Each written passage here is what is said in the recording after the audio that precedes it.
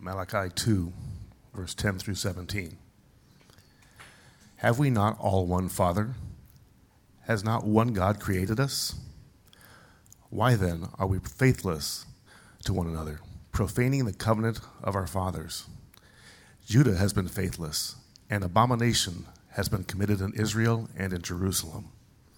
For Judah has profaned the sanctuary of the Lord, which he loves, and has married the daughter of a foreign god. May the Lord cut off from the tents of Jacob any descendant of the man who does this, who brings an offering to the Lord of hosts. And the second thing you do, you cover the Lord's altar with tears, with weeping and groaning, because he no longer regards the offering or accepts it with favor from your hand. But you say, why does he not? Because the Lord was witness between you and the wife of your youth, to whom you have been faithless, though she is your companion and your wife by covenant. Did he not make them one with a portion of the Spirit in their union? And what was the one God seeking? Godly offspring. So guard yourselves in your spirit, and let none of you be faithless to the wife of your youth. For the man who does not love his wife, but divorces her, says the Lord, the God of Israel, covers his garment with violence, says the Lord of hosts. So guard yourselves in your spirit, and do not be faithless. This is the word of the Lord. You may be seated.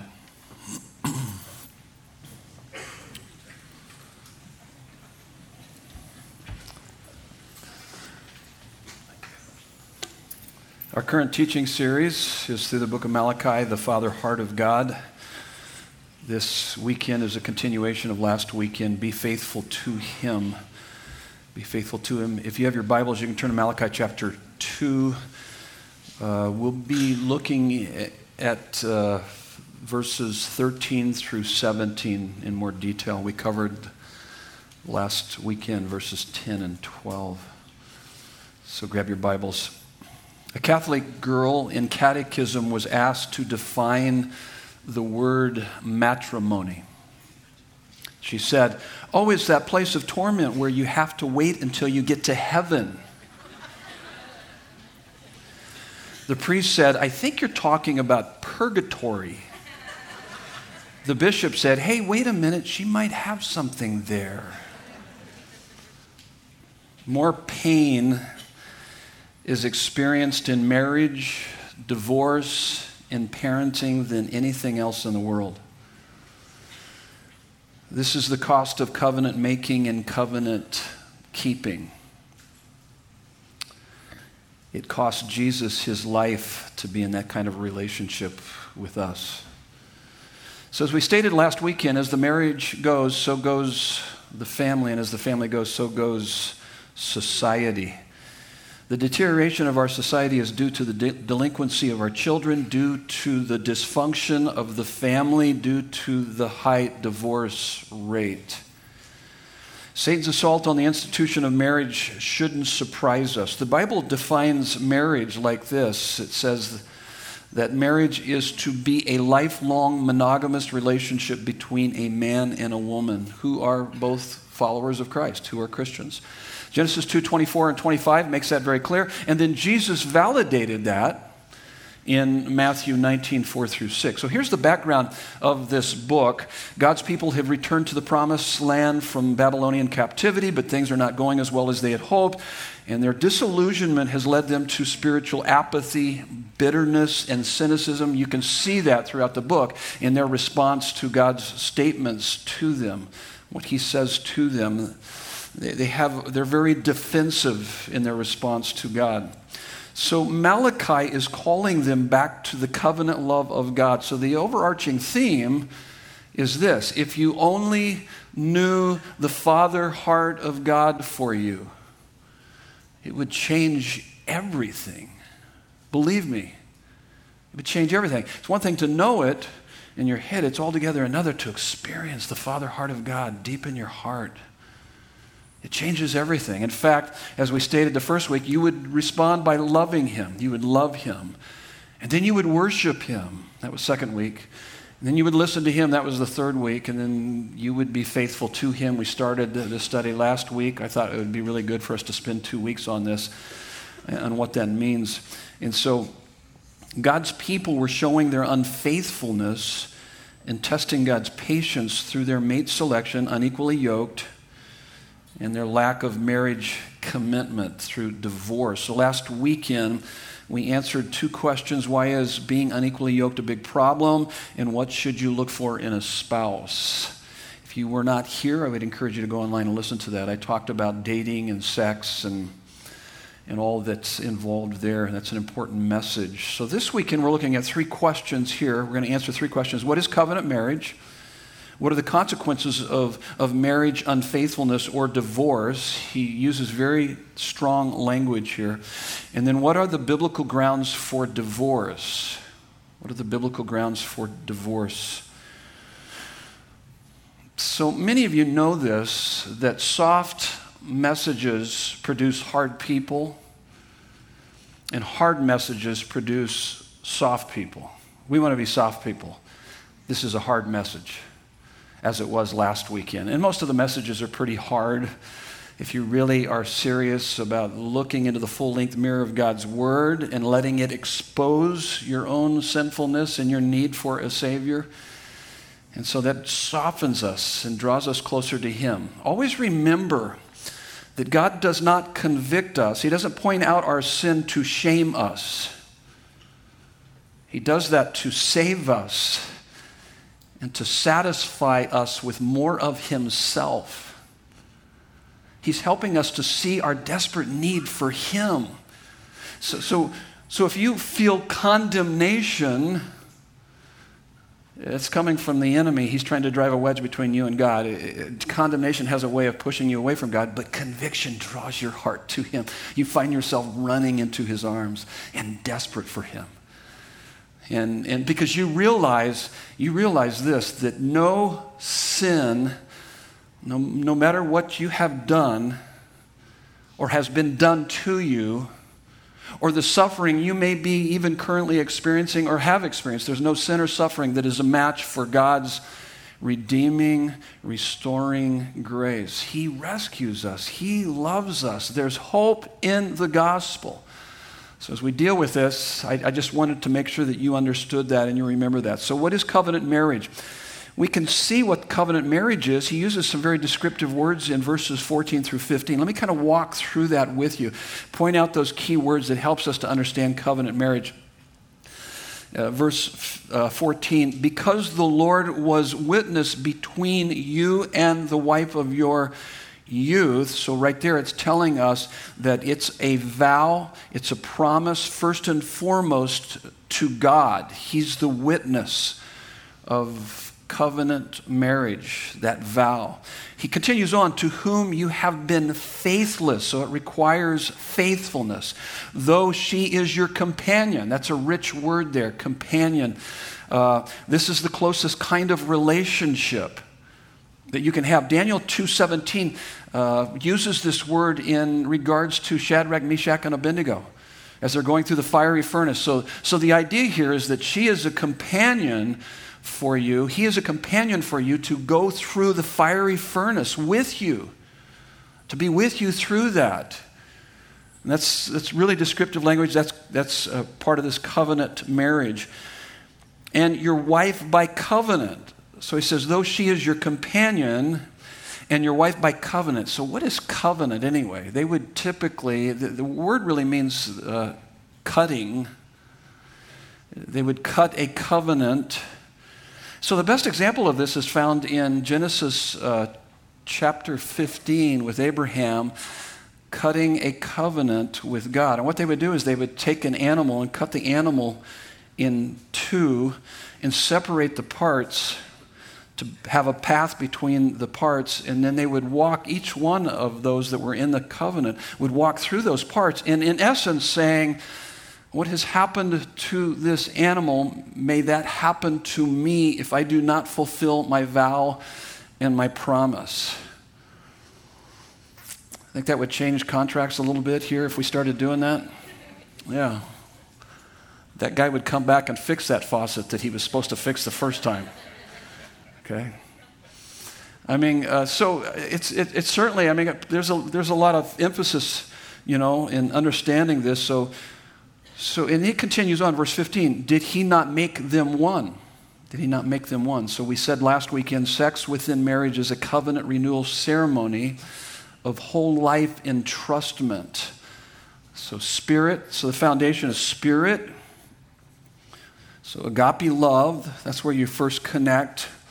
And then there's soul connection, that's phileo, which is friendship love.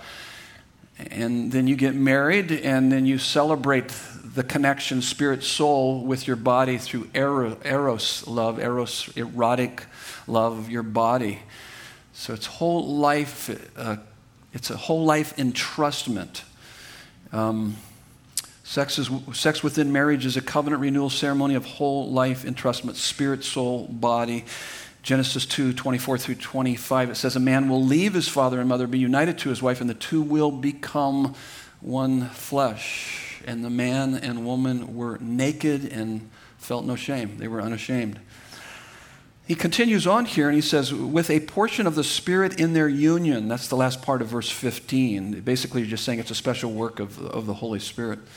So that all said, let me help you to apply this to your life. I think the best way to really understand covenant marriage relationship is to compare it to a consumer relationship. And I've got this on your notes. That's your first fill in the blank on your notes.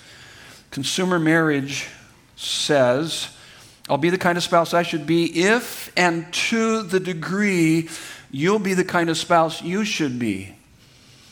See how conditional it is? That's a consumer relationship. My needs and desires are more important than the relationship. So if I can find higher quality and lower cost, then I'm out of here.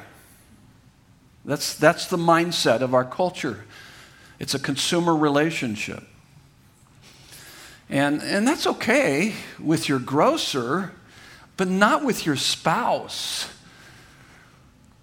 So covenant marriage says this, I'll be the kind of spouse I should be, whether or not you are the kind of spouse you should be, because Jesus gave me that kind of spousal love. He loved me not because I was lovely, but in order to make me lovely, and I'll do that for you. The relationship is more important than my needs and desires. Marriage is to be a reenactment of the gospel of Jesus Christ. So it's meant to help us understand our relationship with God. One of my top favorite movies, this may surprise you, but it's Pride and Prejudice. That's a girl movie. No, it's a guy movie too. And the movie Pride and Prejudice is about an 1813 romantic novel written by Jane Austen, and sparks fly when spirited Elizabeth Bennet meets single, rich, and proud Mr. Darcy. But Mr. Darcy reluctantly finds himself falling in love with her and her with him, but each must overcome his or her own pride and prejudice. There's this scene in the movie, it's a breathtaking scene towards the end of the movie. Just before dawn, Elizabeth gets up and goes for a walk out in an open field, and she meets Mr. Darcy, also going for a walk, and he hadn't been able to sleep either. And the words that Mr. Darcy says to her are pretty amazing. This is what he says. They have conversation, and then he says, if, however, your feelings have changed, I will have to tell you, you have bewitched me, body and soul, and I love you. I love you. I love you. I never wish to be parted from you from this day on. And when you see this scene, it's just as he's saying that, the sun is rising between them. Captivating music is playing. And she accepts his proposal. I can't watch that scene without tearing up. And my wife always looks over at me and says, "Come on, dude, suck it up. You're going to wreck the movie here." No, she doesn't do that. I think she's tearing up too. You can Google that and just see that one scene. We did that this last week, and we were both watching it. It's just like, oh my goodness, it grabs you. And why would it do that to us? Because I believe it gives us a picture of Christ's love for his bride, the church. That's us.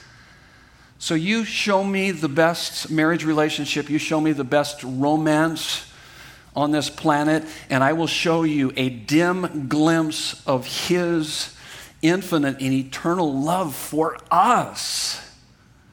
For us.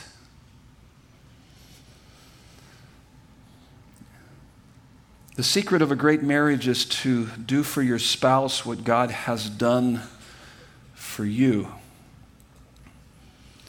And the rest will follow. Jesus' sacrificial love for you is both the pattern and the power for you to sacrificially love your spouse. Now, let me, once again, we've talked about this through this series. You don't, regardless of what our world says, you do not fall in and out of love. That's called lust, and it's consumer. You don't fall in and out of love. You commit to it. Love is saying, I will be there no matter what. You can't give what you don't have, and you can only give love if you are getting love. If your spouse is your primary source of love in your life, then when your spouse stops loving you, starts criticizing you, or doesn't want anything to do with you, I've had that experience, then you'll either melt down or blow up, because you can only keep giving love as long as you are getting love. But if God is your primary source of love, if you love God with all of your heart more than your spouse, then you will love your spouse well. You will love your spouse well.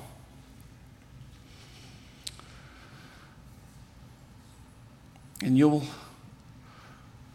then when things are going bad in your relationship, you'll be able to do what I call love philanthropy. You guys know what I mean when I say philanthropy? Or are you a love philanthropist?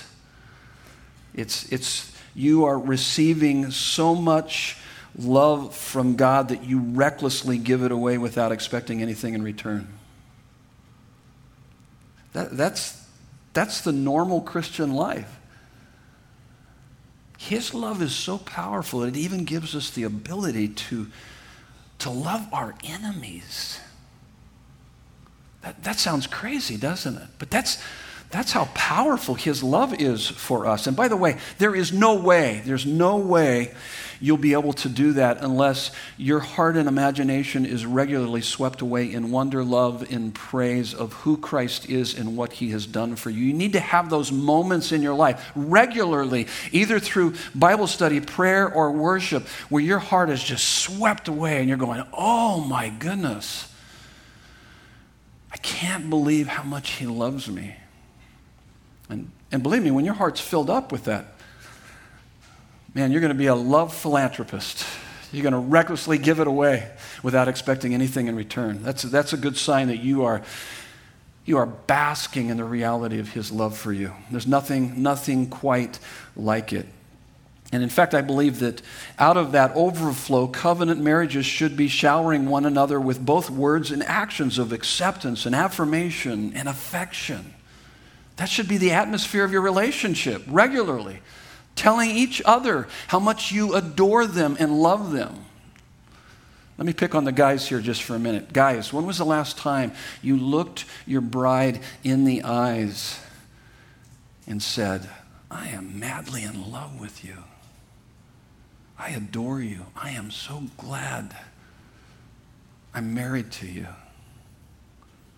You have brought so much happiness into my life. See, that should be the normal atmosphere of covenant marriage. And just overflowing that. You don't want to be like the guy who said to his wife, I told you on our wedding night 25 years ago that I loved you. If anything changes, I'll let you know. That's knuckleheaded love, okay? That's not covenant love. That's just flat out knuckleheaded love. That guy's clueless. So it's interesting, Malachi's intentional progressive flow in this book, as you're reading it, it's progressive because it builds on each other. So he starts with God's love for us and our responding to his love, and so filling our hearts with his love, and then worshiping him, ascribing ultimate worth and value to God in such a way that it engages and energizes your whole person. So you got love him, worship him, and then you listen to him. You have intimacy with him. And then out of that, then you're not going to be unfaithful in your marriage relationship. So the foundation is receiving his love and worshiping him and listening to him and interacting with him.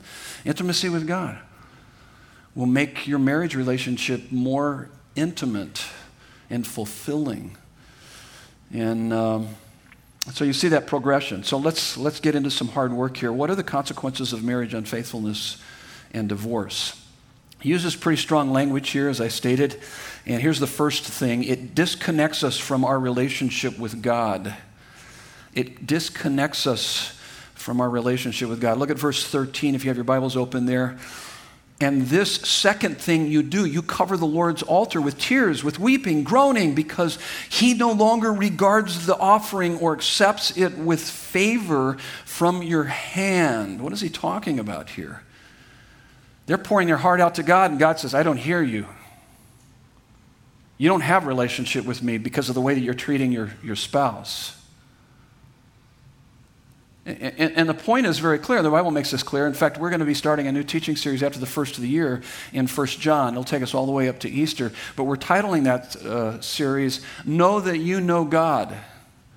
Know that you know God. And in that, over and over, John says that your horizontal relationships reveal your vertical relationship with God. In fact, your relationship with God is on display through how you relate to people, how you love people or don't love people. It's showing you, it's revealing something to you, and that's what he's saying here. You guys, the way you treat your spouse, I don't want to have anything to do with you. Let me back that up with a couple of scriptures here. 1 Peter 3:7.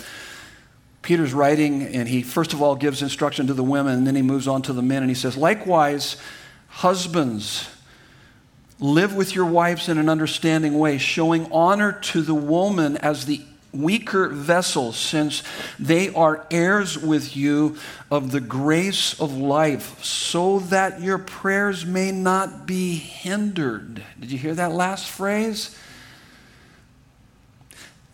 Listen, guys, any disrespect, even guys in general, whether you're married or not, any disrespect to women, any abuse to any women, God does not take that lightly. He's just saying, I'm not going to have anything to do with you until you make things right there. In fact, the way you're able to make things right there is because you made things right with God. You come back to God and you begin to take him seriously in that. And so that your prayers may not be hindered. Matthew 5:23 and 24. So if you are offering your gift at the altar and there remember that your brother has something against you, leave your gift there before the altar and go. First be reconciled to your brother and then come and offer your gift. Do you get that? You understand what he's saying here? I don't want to see you until you go make that right. There's this disconnection. So our marriage unfaithfulness, our divorcing, it disconnects us from our relationship with God. So worship, service, good deeds, see, they're crying out, they're pouring their heart out to God. So worship, service, good deeds don't compensate for unfaithfulness in marriage. And you got to keep in mind that there's a difference between a successful marriage and being successful in marriage. You can be successful in marriage without having a successful marriage. What in the world did he just say? I have no idea. Okay, let me see if I can help you to understand that. I think a great example of this is Hosea. How many have ever read the book of Hosea? It's a beautiful, heartbreaking, heart-wrenching love story. Hosea is a story of one-sided love and faithfulness between Hosea and his faithless wife, which is a picture or an analogy of Yahweh and his faithless bride, the church. It's a beautiful picture of that. And Hosea was successful in marriage, though he did not have a successful marriage. So he himself, in his response, was God-honoring, even though he struggled and that marriage relationship was hard. And in both cases, the bride plays the harlot and runs after other lovers. But unconditional love keeps seeking, even when it is spurned. And in Hosea's case, it means buying back his wife from the slave market. I mean, it's incredible. She runs off with another lover, and he abuses her, uses her, and then puts her up for sale. Human trafficking. Guess who shows up? Hosea. I'll buy her back and bring her home and love her. Oh my goodness. That is an amazing story. And it's a reflection of what Jesus has done. Jesus did for his bride, the church, through the cross. He bought us back from our slavery. It's a wonderful picture. So this is what you need to keep in mind, is that relationships are two-way streets. And you can only take care of your side of the street, but take care of your side of the street. Otherwise, it will disconnect you from God. You can't control what that other person is saying and doing, but you can control you and how you respond, and you can become a facilitator of healing in that marriage relationship. God can use you in the midst of that.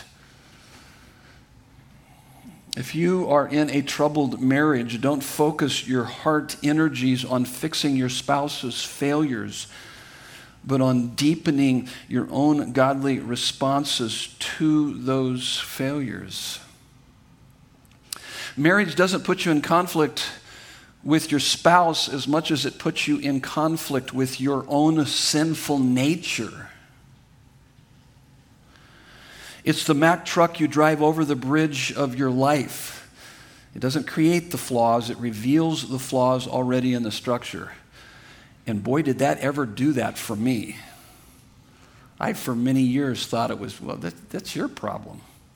And God was trying to show me, no, it's your problem. Can't you see your flaws? No, I wouldn't have these flaws if it wasn't for her. That worked out really well. That was messed up, but that was my attitude. I was holier than thou, self-righteous, very sanctimonious, and all along where God's saying, hey, I'm using your marriage relationship to sanctify you and reveal your flaws. That's to convict you, to draw you closer to me so that you can grow in maturity and intimacy with me, but also with your spouse. Here's the next thing. It displays our lack of personal integrity and character. Verse 14, he says, you have been faithless. Verse 15, let none of you be faithless to the wife of your youth. Basically saying you don't have any integrity or character. Verse 17, this is where we're trying God's patience. He says, you have wearied the Lord with your words. But you say, well, how have we wearied him? There's that defensiveness. By saying everyone who does evil is good in the sight of the Lord and he delights in them. Or by asking, well, where is the God of justice? And so they were doing that through their unfaithfulness, not only in the spouses they were selecting, but also in their marriage covenant by divorcing. And they had lowered the standard and said, hey, God doesn't care, everything's okay. They were stepping outside the boundaries that God had established. And God says, you're testing my patience here. You understand what you're doing. Judgment is coming. In fact, you're reaping the consequences of that. The society was broken because the homes were broken, because the marriages were broken, and it was because those individuals in the marriage relationship were not going to God and loving Him and worshiping Him and listening to Him and walking with Him. And so there is not a stronger verbal and written commitment than the one you make in public before God of your loyalty and allegiance to your spouse regardless of circumstances.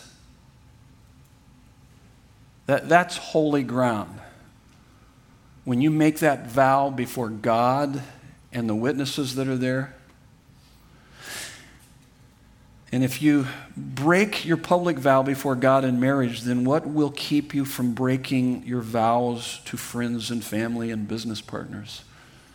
You're showing your lack of integrity and character is what he's saying. Now, we got to define this idea of integrity and character. What is integrity and character? Turn to the person next to you real quick, see if they can give you an answer for that. Say, what's the answer to that? What's integrity and character? Do that real quick. I'll give you just a few seconds.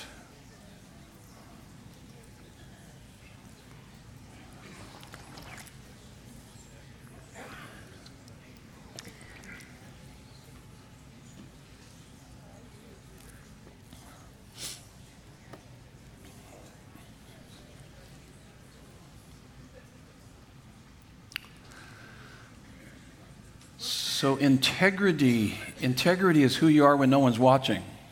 Have you ever heard that definition before? It's who you are when no one's watching. In other words, there's no contradiction between your public and private life. There's consistency there. And there's no contradiction between what you say and what you do. You're a person of your word. I made a vow. I'm following through with it. I'm going to do this. That's integrity. Integrity is a part of character. And you've heard me say this probably many times before, but it's not what happens to you, but what happens in you that makes you or breaks you in marriage and life. It's not what happens to you. It's not your circumstances. It's not what happens to you. It's what happens in you. It's your character. Part of that in character would be integrity. It's what happens in you that makes you or breaks you in marriage or in life. So a person with character, their behavior is the product of choices based on biblical values. The way they're responding to life is based on choices that they make based on the values that they have. A person without character is someone whose behavior is the product of feelings based on the people, things, and circumstances of life. So this person with character, they're more like a thermostat. They're proactive. Person without character is more like a thermometer. They just kind of go up and down. They're riding a roller coaster of emotions based on people, things, and circumstances. They're just going with their feelings. And they're more reactive. Here's what you need to always remember, and I'm glad that my wife and I agreed on this early on in our marriage relationship. Every couple here, you need to get this. The D word should never, ever, ever be in your vocabulary. You guys know what I'm talking about when I say D word? It's not death, like kill them. Though you might want to, but it's divorce. It's divorce. Threats create an atmosphere of manipulation, insecurity, and dishonesty. It undermines any efforts toward healing and fulfilling intimacy. And early on in our marriage relationship, I told my wife, you're stuck with me the rest of our lives. You're stuck with me, and I'm not going anywhere. I don't care how bad it gets, how difficult it is. I'm not bailing out. And she said the same. I told her that I'm like gum on the bottom of your shoe. You can scrape as hard as you want to, but you're not getting rid of me. And that was actually really good because it created some security in the relationship because she needed to talk to me, confront me over some issues in my own life. She knew that I was not going to cut and run. But if you feel like a person's going to cut and run, if you confront them or talk to them in any way, if they're defensive and argumentative, in which I was, or always kind of spinning it back on her, but she knew I wasn't going to go anywhere, she was persistent with her love and truth over time, where I began to realize, oh my goodness, I am a mess. It took a while to come to that conclusion so that God could begin to work on me and show me my need for Him. Here's the next one. It destroys the foundation, the building blocks of church and society. You could add to that even family, church, society. Verse 15, did He not make them one with a portion of the Spirit in their union? And what was the one God seeking? So what was God seeking through healthy marriage relationships? Did you catch that? Godly offspring. Godly offspring. So as the marriage goes, so goes the family. As the family goes, so goes society. God's goal is so that we would have healthy marriages, and healthy marriages have healthy homes that send kids out in adulthood prepared. And that's the goal. So let me ask you this. What is the goal of parenting? Survival. I felt like that a few times. It's like, are we going to ever get these kids grown and gone? It's just like, yeah, it's hard. It's difficult. Here's the goal of parenting. I'll summarize it for you. Here's what you're supposed to be doing in that marriage relationship or as a single parent, is that you're trying to help your kids become responsible adults who love Christ with all their heart. That's the goal of parenting. And let me just say something. There's no guarantee that by you doing all the right things that your kids will turn out the way you want them to. Kids can still break your heart and live lives that are totally contrary to your own personal values, and it will rip your heart out. I know that. I know that. And so you're responsible for the process, but not the product. The product is in God's hands. They're free moral agents. They can make choices. And they're sinful free moral agents. So you do your best, and you leave the results in God's hands. Quit beating yourself up. In fact, you need to be so filled up with His love that it doesn't even the waywardness of your kids can't take His joy from you, and they need to see that. That's the best thing you could give to them, is that you find amazing delight and satisfaction in God, in Him alone, and not even their waywardness would take that from you. And that's important. By show of hands, how many have ever heard this quote? Christians divorce at roughly the same rate as the world. Have you guys heard that quote? Okay. Also, all the services? Yeah, there's quite a number of people who have heard that. That's a quote. It's one of the most quoted stats by Christian leaders today. That statistic isn't true. It isn't true. In fact, here's the facts. Christians divorce significantly less often than their unbelieving neighbors if they observe their faith by attending church, studying the Bible, and praying. I got that from an article from the Gospel Coalition. So this is what you need to keep in mind. As adults, as parents, as spouses, relationships are only as healthy as the individuals that make up those relationships. Therefore, individual wholeness is the key to healthy relationship. You want a healthy marriage? Work on you. Become healthy and whole, satisfied in Christ. You want your kids to turn out the way you want them to, though there's no guarantee? You become whole as a parent. You work on you. This is what I've learned through the years, is that with my kids and now with my grandkids, is that more things are caught than taught. You can teach them until you're blue in the face, but they have a front row seat to watch how marriage works or doesn't work, and how you relate, and how you resolve conflict, and how you work through all those details in your life. They have a front row seat. And so the more healthier and whole you become, you're going to be able to pass that on. They're going to catch that in your relationship and your satisfaction in Him. Here's the next one. It goes along with that one. It deteriorates the advancing of our life mission. It deteriorates the advancing of our life mission. What is our life mission? Godly offspring, both biologically and spiritually. Godly offspring. This is the best discipleship method on the planet. That's why it tells us in Ephesians 6:1-4, children, obey your parents in the Lord, for this is right. Honor your father and mother. This is the first commandment with a promise, that it may go well with you and that you may live long in the land. So helping your children to learn to obey you and to honor you will make it so that they will live a successful life.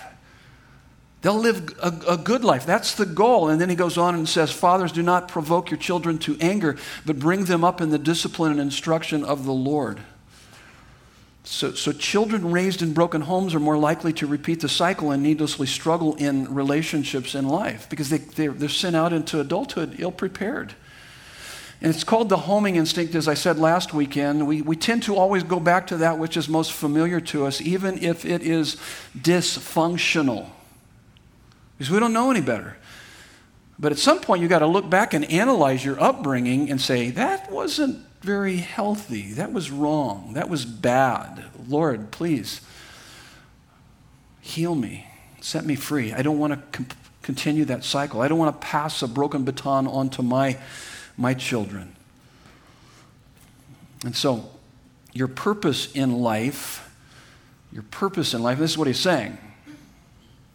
He's saying godly offspring. Your purpose in life is not to make a lot of money, acquire a lot of stuff, or achieve a lot of goals. You don't need to go to GCU to find your purpose either, okay? That's just a joke. That's a good place to go, but you don't need to go there to find your purpose. All you need to do is go to the Bible. Here's your purpose. Here's your purpose. This is why you exist. You exist to glorify God by enjoying Him forever and helping as many people as possible to do the same. If you're a disciple, you will be making disciples.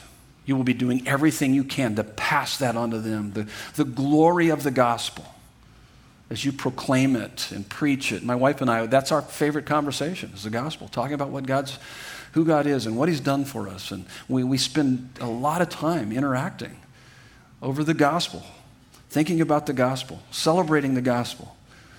And if you are a disciple of Christ, you are to make disciples, and it starts in the home. And do not assume the gospel. You need to proclaim the gospel to your kids day in and day out. Here's the last one. This is really a hard one. It devastates the lives of everyone involved. And you see that in verse 16. He uses really strong language. He says, for the man who does not love his wife but divorces her, says the Lord, the God of Israel covers his garment with violence, says the Lord of hosts. So that covers his garment with violence. Some translations actually say God hates divorce. So the translators had a hard time interpreting that. So I think you could probably go with either one of those. God hates divorce. But he says here, this is very vivid language. He says he covers. If you divorce your spouse, you cover your garment with violence. The picture here is someone who bludgeons someone to death, and the victim's blood is all over their clothes. Some of you felt like that as a result of divorce. You felt like you were bludgeoned to death, and your spouse now on their clothes has your blood. That's the picture. It is a violent act that violates everyone involved. The carnage that divorce leaves is untold and not easily healed. In fact, As it says in Genesis 2:24, and the two will become one flesh. Divorce is an amputation. It is as radical as removing a leg or an arm. It is the most drastic thing you do as the last resort. And any doctor would be run out of practice if he was constantly and quickly doing amputations. Any society like ours that recommends divorce lightly is guilty of malpractice. Okay. That all sounds severe, very severe and devastating. Is there any hope in all of that? Is there any hope? This I know, everyone here has broken God's commandments, for all have sinned and fall short of the glory of God. And because of this, we have no right to the covenant love of God and no claim on going to heaven when we die, except for one thing. Except for one thing, upon Jesus Christ, the solid rock, we stand. All other ground is sinking sand. There's hope in Jesus Christ. His blood is sufficient to forgive you of all of your sins. And His righteousness attributed to your spiritual account makes you perfect in God's eyes. That is amazing. He gives do-overs.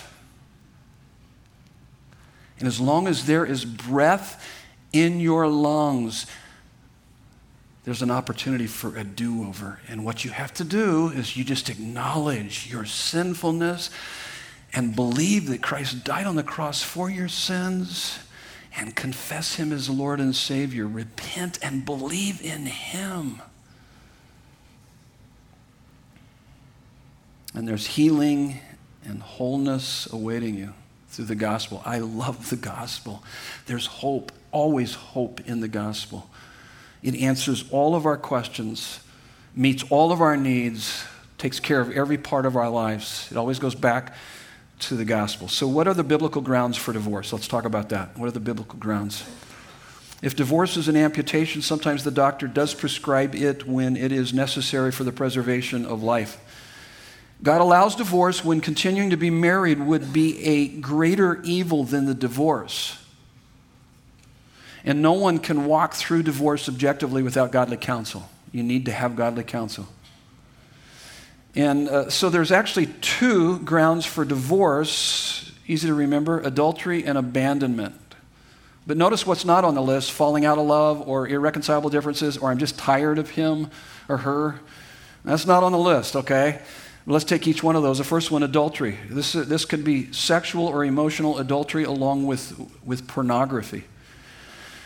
And Deuteronomy 24:1 makes that clear in the Old Testament, and it's affirmed by Jesus in Matthew 19:3-9. Jesus also said in Matthew 5:27-28 is that if a man looks at a woman and lusts after her in his heart, he has committed adultery in his heart. So that's important. And the reason why that's important is because I've talked to guys, many guys before, and as I confronted them over their adultery, they would say, I didn't go to bed with her. We never had sex. But you talked with her on social media or on your phone endlessly with very sexually explicit messages. That's adultery.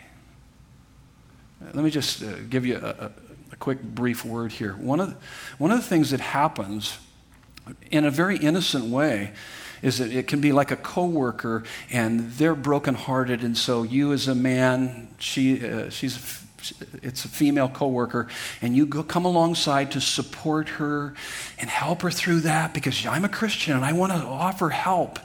And what happens over time, there becomes a connection, an emotional connection, which becomes adultery. That's how adulterous relationships happen. And over time, the man begins to think, wait, she loves me. She affirms me more than anything, more than my spouse. And there's that connection here. Listen, men, you need to have good boundaries. I have boundaries here.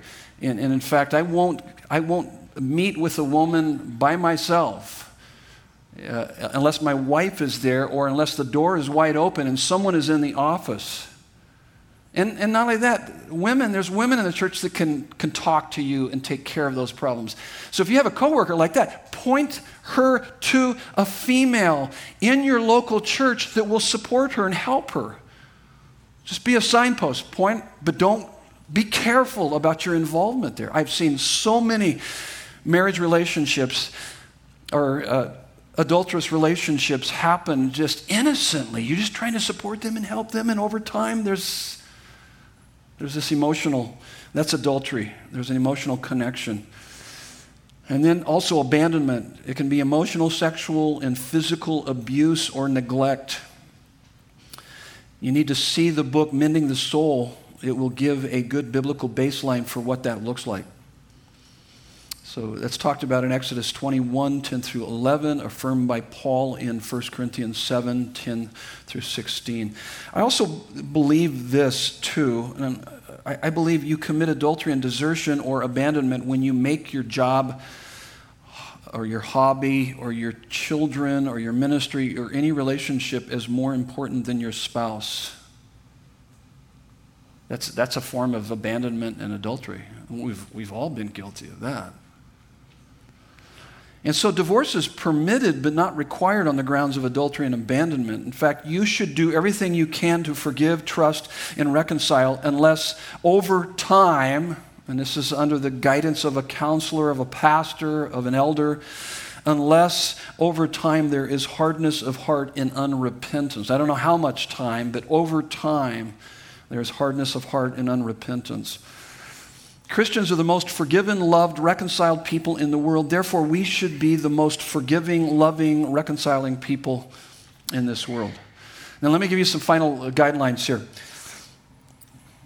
as it relates to divorce and remarriage. Anyone who has divorced on biblical grounds is a candidate for remarriage. It takes about 3 to 5 years to fully recover from a divorce. Beware of rebound relationships. And maybe it might not take you that long, but that's kind of been the average, what I've seen, what I've been told. Here's the next one. When the divorce is on unbiblical grounds, any subsequent remarriage to someone other than the original spouse results in adultery. That's Matthew 19:9. Jesus made that very clear. Unless the divorce was forced on you unwillingly, and now you have biblical grounds to remarry because they have abandoned you. The next one, unbiblically divorced Christians should repent and be forgiven and seek reconciliation if possible. Unbiblically divorced and remarried Christians should stay as they are, but repent and be forgiven and make whatever amends are necessary. But here's the bottom line. Divorcing for unbiblical reasons is not the unpardonable sin. There is therefore now no condemnation in Christ Jesus. Romans 8:1. Now, outside of Christ Jesus, we're already condemned. Everybody on this planet apart from Christ is condemned based on what the Bible teaches. But in Christ, there is no condemnation. No condemnation in Him. He took the hit for us. He took on all of our sins on the cross and brings freedom to us. And a righteousness, we are righteous, perfectly righteous in the eyes of God because of what He's done. It's amazing. So repentance brings cleansing and healing. So how do I divorce-proof my wife, or my marriage? I said that wrong. I wonder if Nancy heard that. Oh, gee. I was doing so well, too. How do I divorce-proof my marriage? Fix your eyes on Jesus, the author and the finisher of your faith, who for the joy set before Him endured the cross, scorning its shame for you. Fill your heart up with the beauty and the glory of Christ and what He's done for you, the gospel. Preach the gospel to your heart every day. Listen to me, guys. There is no woman on earth that can keep you excited about your marriage every day. Ladies, Ladies, there's no man on earth that can keep you excited about your marriage every day. The first service, a few women said, amen. The guys didn't say that. Only Jesus Christ is great enough and satisfying enough to keep you inspired and excited about your marriage every day. It's only in Jesus Christ. Next weekend, we're going to talk about be generous to him, Malachi 3. We're going to learn how to be love philanthropist. That's what we're going to learn next weekend. And so I'll be right up here after the service. If you're new, I would love to meet you. If you need prayer for any reason, we would love to pray with you. Let's pray.